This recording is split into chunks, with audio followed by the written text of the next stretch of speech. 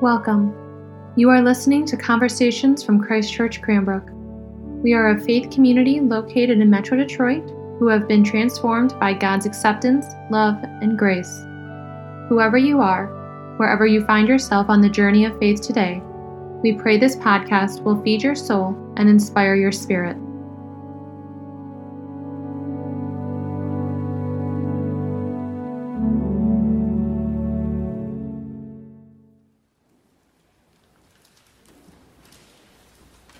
Been thinking a lot about freedom lately. What does it mean to be free? What does it mean to be free to you? Maybe I've been thinking about freedom since my son is just about to get his driver's license. He takes the test next week. And like any soon-to-be driver, he has told us how excited he is to go and run chores for us. You know, go get the groceries, Mom, and Dad, I'll get takeout for you. It'll be great. But you know, I think we all know why he's excited, because he can't wait to take that car by himself on the open road with his Spotify playlist going. There's no radio for these kids anymore these days, and he's going to go out and go wherever he wants without his parents. That's freedom. And maybe I'm thinking about freedom because we're about to hit these holidays that remind us about freedom and the cost and the struggle for it. We have Memorial Day, 4th of July, Labor Day. But you know what? I've been thinking about freedom because we actually now get to celebrate them this year, maybe in the way that we want to, because of vaccinations and the lifting of restrictions. I have to tell you, it is so liberating to think that we might be on this side of this trauma killer virus. I mean, I feel like we've been driving in a tunnel, like one of those good old Pennsylvania tunnels that has a big old mountain on top of it, and you just keep driving and driving and driving in the dark tunnel, and you're like, where is the end of this stupid mountain? And then you finally see the outdoors, and you're like, freedom. I'm also thinking about freedom because I was reading a book that was depicting quite graphically what slaves in the 18th and 19th centuries had to face.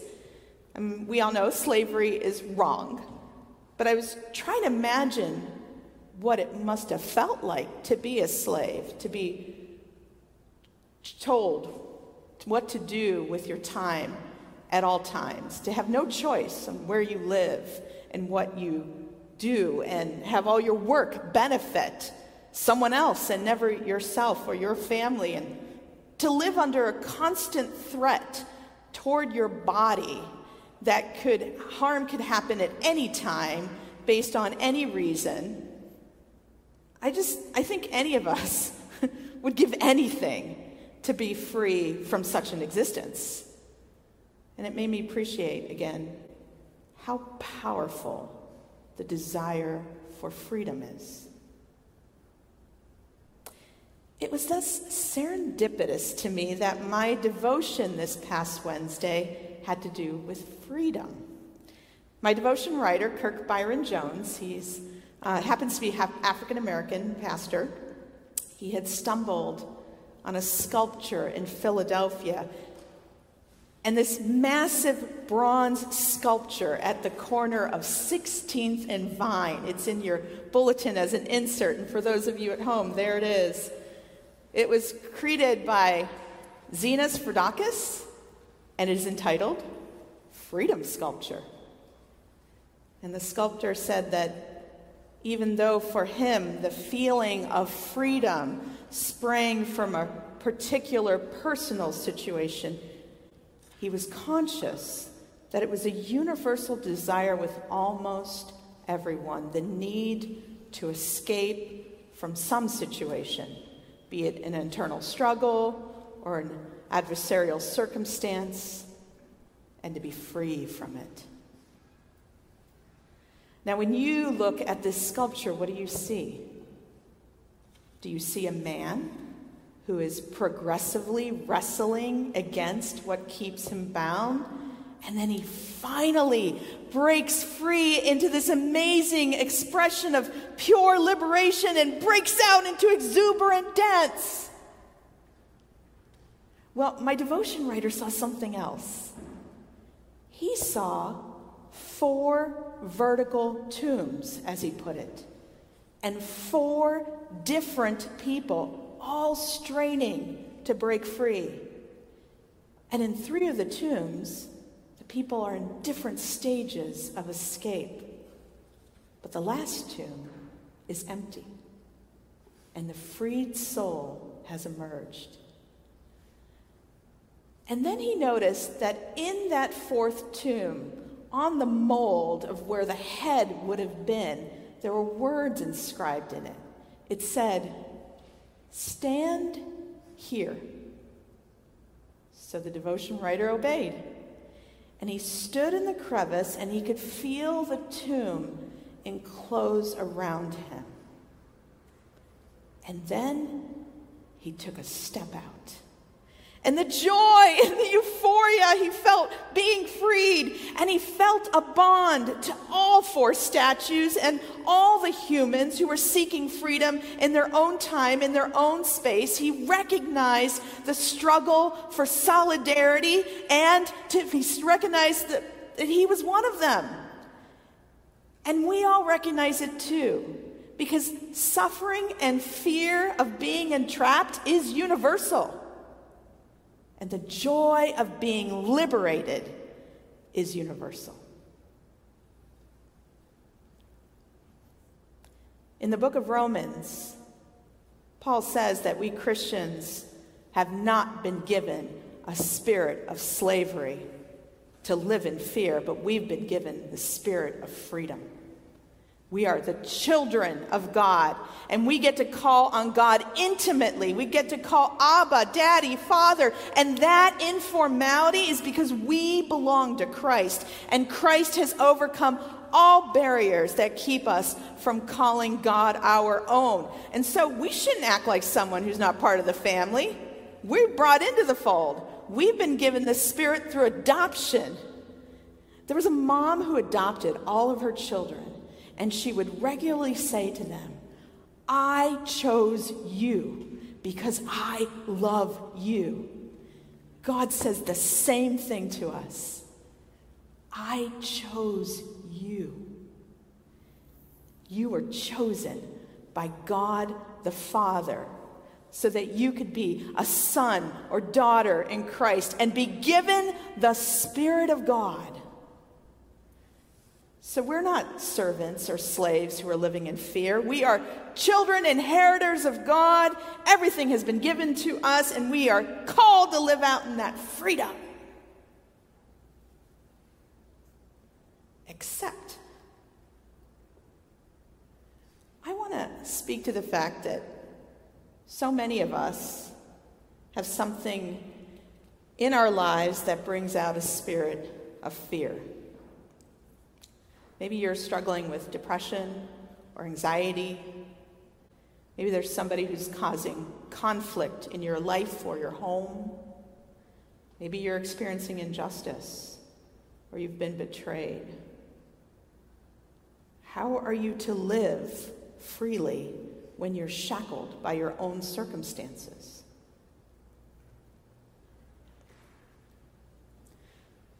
When I was reading the Gospel of John, that famous passage that we all recognize, we always think about it as, being the epitome of telling us how much God loved the world. But I was so struck as I read it thinking about freedom because I realized that it actually held in it a way to be free in the midst of struggle. You have Jesus telling Nicodemus, we need to be born from above, born again, born a second time, born anew, born of water and the Spirit. And I just always thought, well, he's just talking about baptism. But as I was reflecting on it, I began to wonder, maybe what Jesus is saying to us is that being born again means in order for you to be free in the midst of your circumstances, you have to believe that even though everything looks the same, it has all changed because God is rebirthing in you a new spirit. God is giving you a spirit that will deal with the pain in not the old way that you have, but release you from the shackles and give you a new way of being, a new way of seeing the suffering that you're experiencing, even in the midst of debilitating circumstances. Even if you're imprisoned or enslaved, God is renewing and giving you a new spirit from above. And can I just tell you, having a new spirit can help you deal with anything. Injustice, agony, anger, betrayal, illness, even your own dying.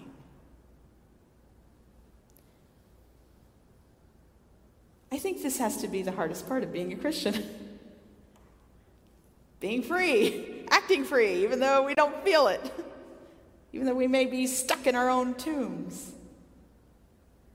But I think what Jesus is saying to Nicodemus and to all of us is, yes, you get stuck in a tomb, but then I will give you a new spirit.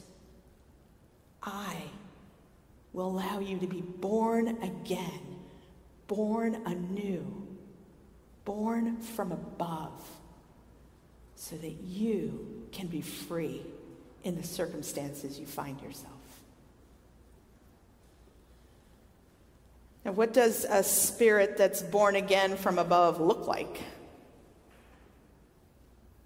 Someone who is really important to me shared with me what the recognizable characteristics of a wise soul is. And they all just happen to begin with the letter C. So I riffed on it a little, and I'm going to present to you what happens when your spirit is born again from above. And I call it the C's because God frees. And there's a bunch of C's. See if you can catch them all. So when God frees your spirit, first God gives you calmness. And after you get that initial trauma of being so overwhelmed, God comes down to you and calms your heart, mind, body, and soul. And that calmness overcomes all the tumult that you're feeling in your life. And you become less reactive to the difficulties that you're facing. And that calmness allows for you to have clarity. And you can start to see God in a different way. And you can start to see the circumstances in a different way. And you bring this kind of new way of seeing and being into the situation. And then you become curious. And you start to say, what can I change about this? How can I be different in this space? And you become creative. And all of a sudden, you start to think and different things emerge. And you become generative. And you think of different ideas. And you make different ways of being. And all of that makes you feel connected to others because they too are experiencing suffering and they too are figuring out ways to manage it. And then you have compassion because of your compassion that what you're going through is so hard. You know that others are going through it too. And brothers and sisters, can I tell you, we're all going through it. Ain't nobody free unless they're free from saying, I am suffering and I am free to be me. And as you have that compassion that just builds in you, then you start to realize that you can be confident. You can be confident because God is with you and God is showing you a new way and God is birthing in you something new. And with that confidence comes courage. courage to speak the truth in love, the courage to act wisely and wholly no matter your circumstances, the courage to love. That's what freedom looks like. May you let God give you a new spirit and be born again from above. May you then step out of your own tomb with gladness, courage, creativity. And then, when Christ frees you from what bounds you, may you dance with joy. Amen.